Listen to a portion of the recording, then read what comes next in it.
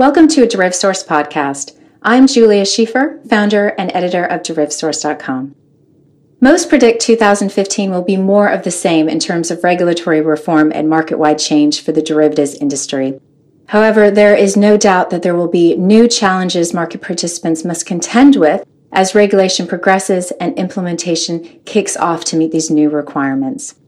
Cross-border issues, margin concerns will continue to color the coming 12 months, but the focus will also shift to other areas such as MiFID. In this DerivSource podcast, you'll hear from some industry experts as to what they believe to be the most dominant issues in 2015. CCP clearing in Europe will be a main focus in the coming year as firms prepare to meet this new requirement. And Damon Batten, principal consultant at Catalyst Consulting, believes the focus on clearing and the recognition of third-party CCPs will dominate going forward. So I think in 2015, the dominant theme will be that there will be no let-up in the current regulatory agenda. And so regulation will, for another year, dominate thinking in derivatives markets. In the first half of the year, we're likely to see the entry into force of the EU clearing mandates, first for interest rate swaps, but with CDS and FX NDFs likely to be hot on its heels.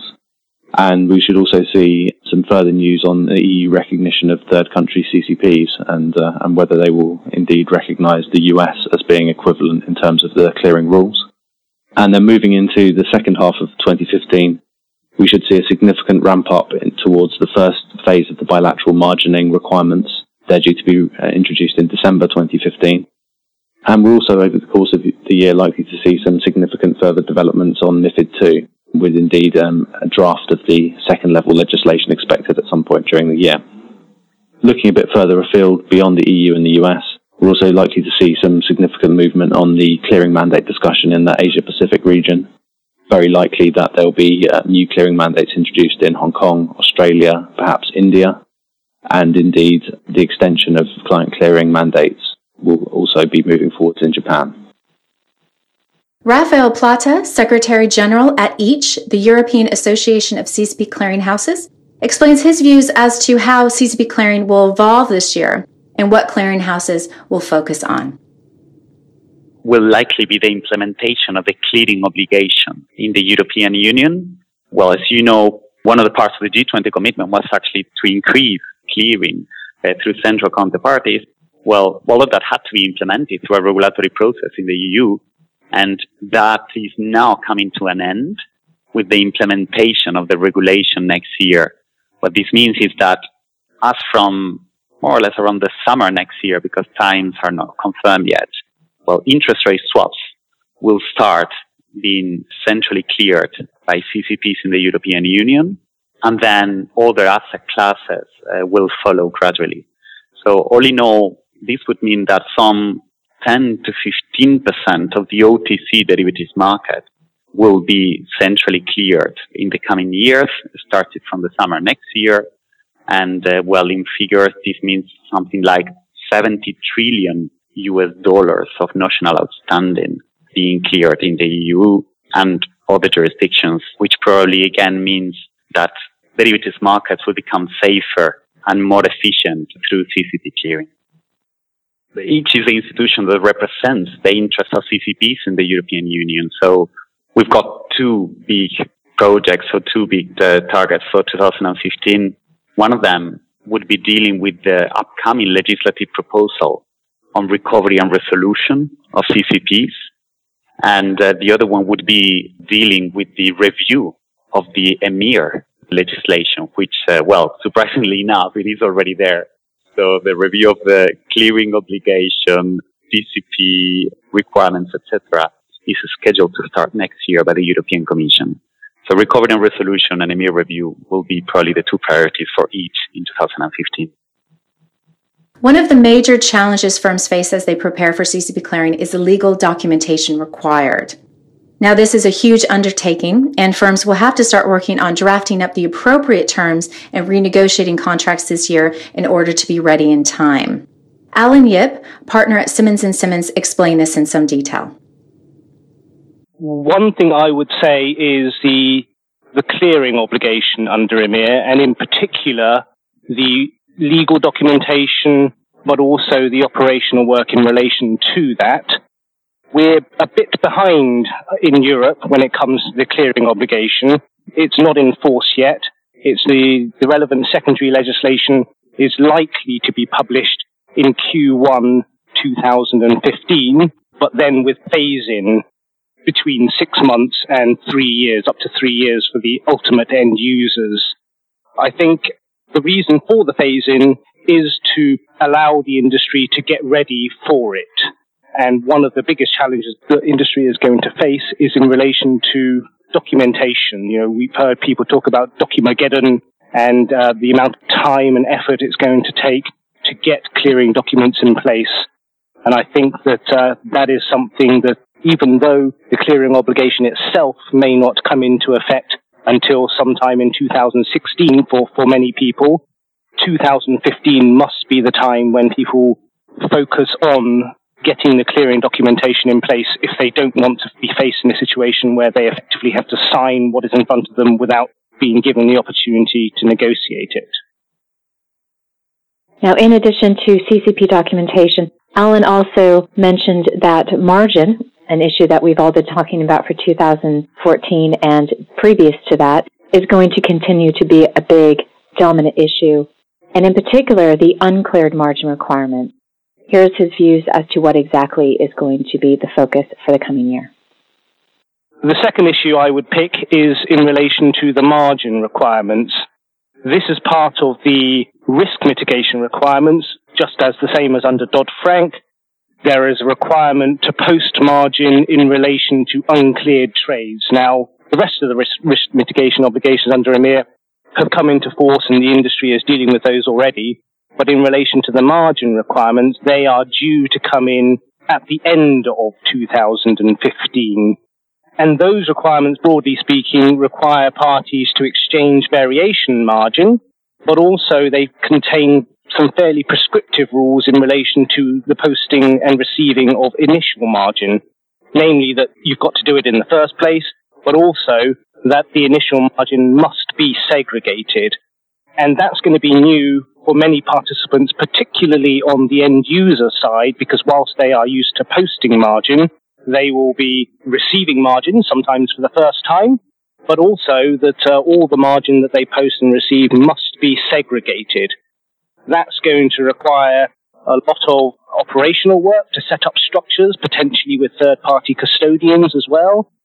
There are prescriptive rules in relation to the methodology by which the initial margin must be calculated. So both on the dealer side and on the end user side, that's going to require a lot of operational work in terms of building out the systems and inputting the relevant fields. But also on the legal side, because with the new margin rules coming in, effectively the industry is facing a situation whereby all existing credit support arrangements, presumably under the ISDA credit support documentation, will have to be redocumented and amended in certain forms to take account of the particular segregation issues, and new documentation with any third-party custodians and control of all the segregation issues. So I think that is going to be another very big issue that the industry is going to have to deal with next year. The impact of greater capital requirements will have on the markets in terms of cost and liquidity and preparing for regulation implementation generally has been a big issue that the market has been discussing recently. And this has been a big issue in particular amongst the broker community. I asked Alex McDonald, the CEO of the Wholesale Markets Brokers Association, what he viewed to be the most dominant issue for the coming year. We think that the dominant issue next year, 2015, will be the self-same issue which dominated last year, the year before, and the year before that, which is capital and liquidity, and particularly the interplay between the two. Evidently, the increasing cost of capital on the market participants has reduced activity at the margin, but it is also forcing markets to reevaluate themselves in where they have predominantly acted as principal. Agents are now going to act far more in terms of pass-through and venues, so therefore some of the moves that we saw before 2010 in the equity markets, where the role of intermediaries to act as both principal and as agent is going to be evident across the FIC markets now. So in this sense, the requirement for liquid and util venues, particularly CEFs, MTFs and OTS, will be higher going forward as they act as arrangers of liquidity for participants who are acting perhaps on behalf of others as much as on their own balance sheet. So we think that this is going to dominate this transformation, which is, if you like, a confluence of stricter Basel requirements both for capital and liquidity, plus more formal and organized venue requirements, is going to create a new market structure, not only in the EU and probably not only in the US, but around the world. The second issue that we think will dominate 2015 will be the difficulty in rule implementation of both EMIR and MiFID in the EU.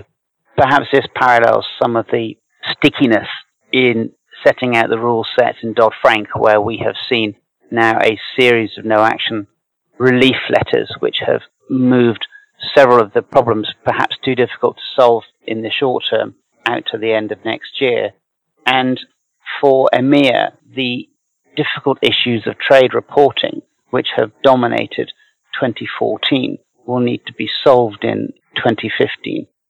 Meanwhile, the process of writing out Level 2 rules for MiFID, particularly the regulatory technical standards, which are going to be set out in a consultation paper at the start of the new year, is really going to dominate the first half of 2015, and the actual detailed setting out of those regulatory technical standards will dominate the second half of next year. The list of requirements and challenges is long, but there may be an easier time to be had if the market, particularly the buy side and the sell side, collaborate more. Alan Yip offered his hopes for the coming year. I think what I would hope to see is that the sell side and the buy side working together in a more, let's say, efficient way, particularly in relation to some of the things that are coming in 2015 in relation to the legal documentation that's required, whether it's in relation to documentation to implement some of the margin requirements or clearing documentation. There has been a tendency still for the two sides to be a bit partisan. So the dealer community would propose some documentation, sometimes behind closed doors, and then present that to the buy side saying, here we go, can you please approve this? I think what would be really good for the industry as a whole would be for the process to be more collaborative at an earlier stage. That's something that I think industry groups can play a big role in. That's our quick preview into 2015. Obviously, there will be some surprises next year, as there usually are, but many of the issues, as we've discussed already, are known or will be continuing on from the last year or two. Now, if there's something that we haven't covered here or in a recent article that you'd like us to cover at DerivSource, please do send us an email at editor@derivsource.com. You may also find the podcast notes page on the website useful as it provides further reading on some of the topics touched on today. And if you like this podcast and want to hear more in 2015, I suggest you subscribe to this podcast via iTunes or add our RSS feed or download our new app.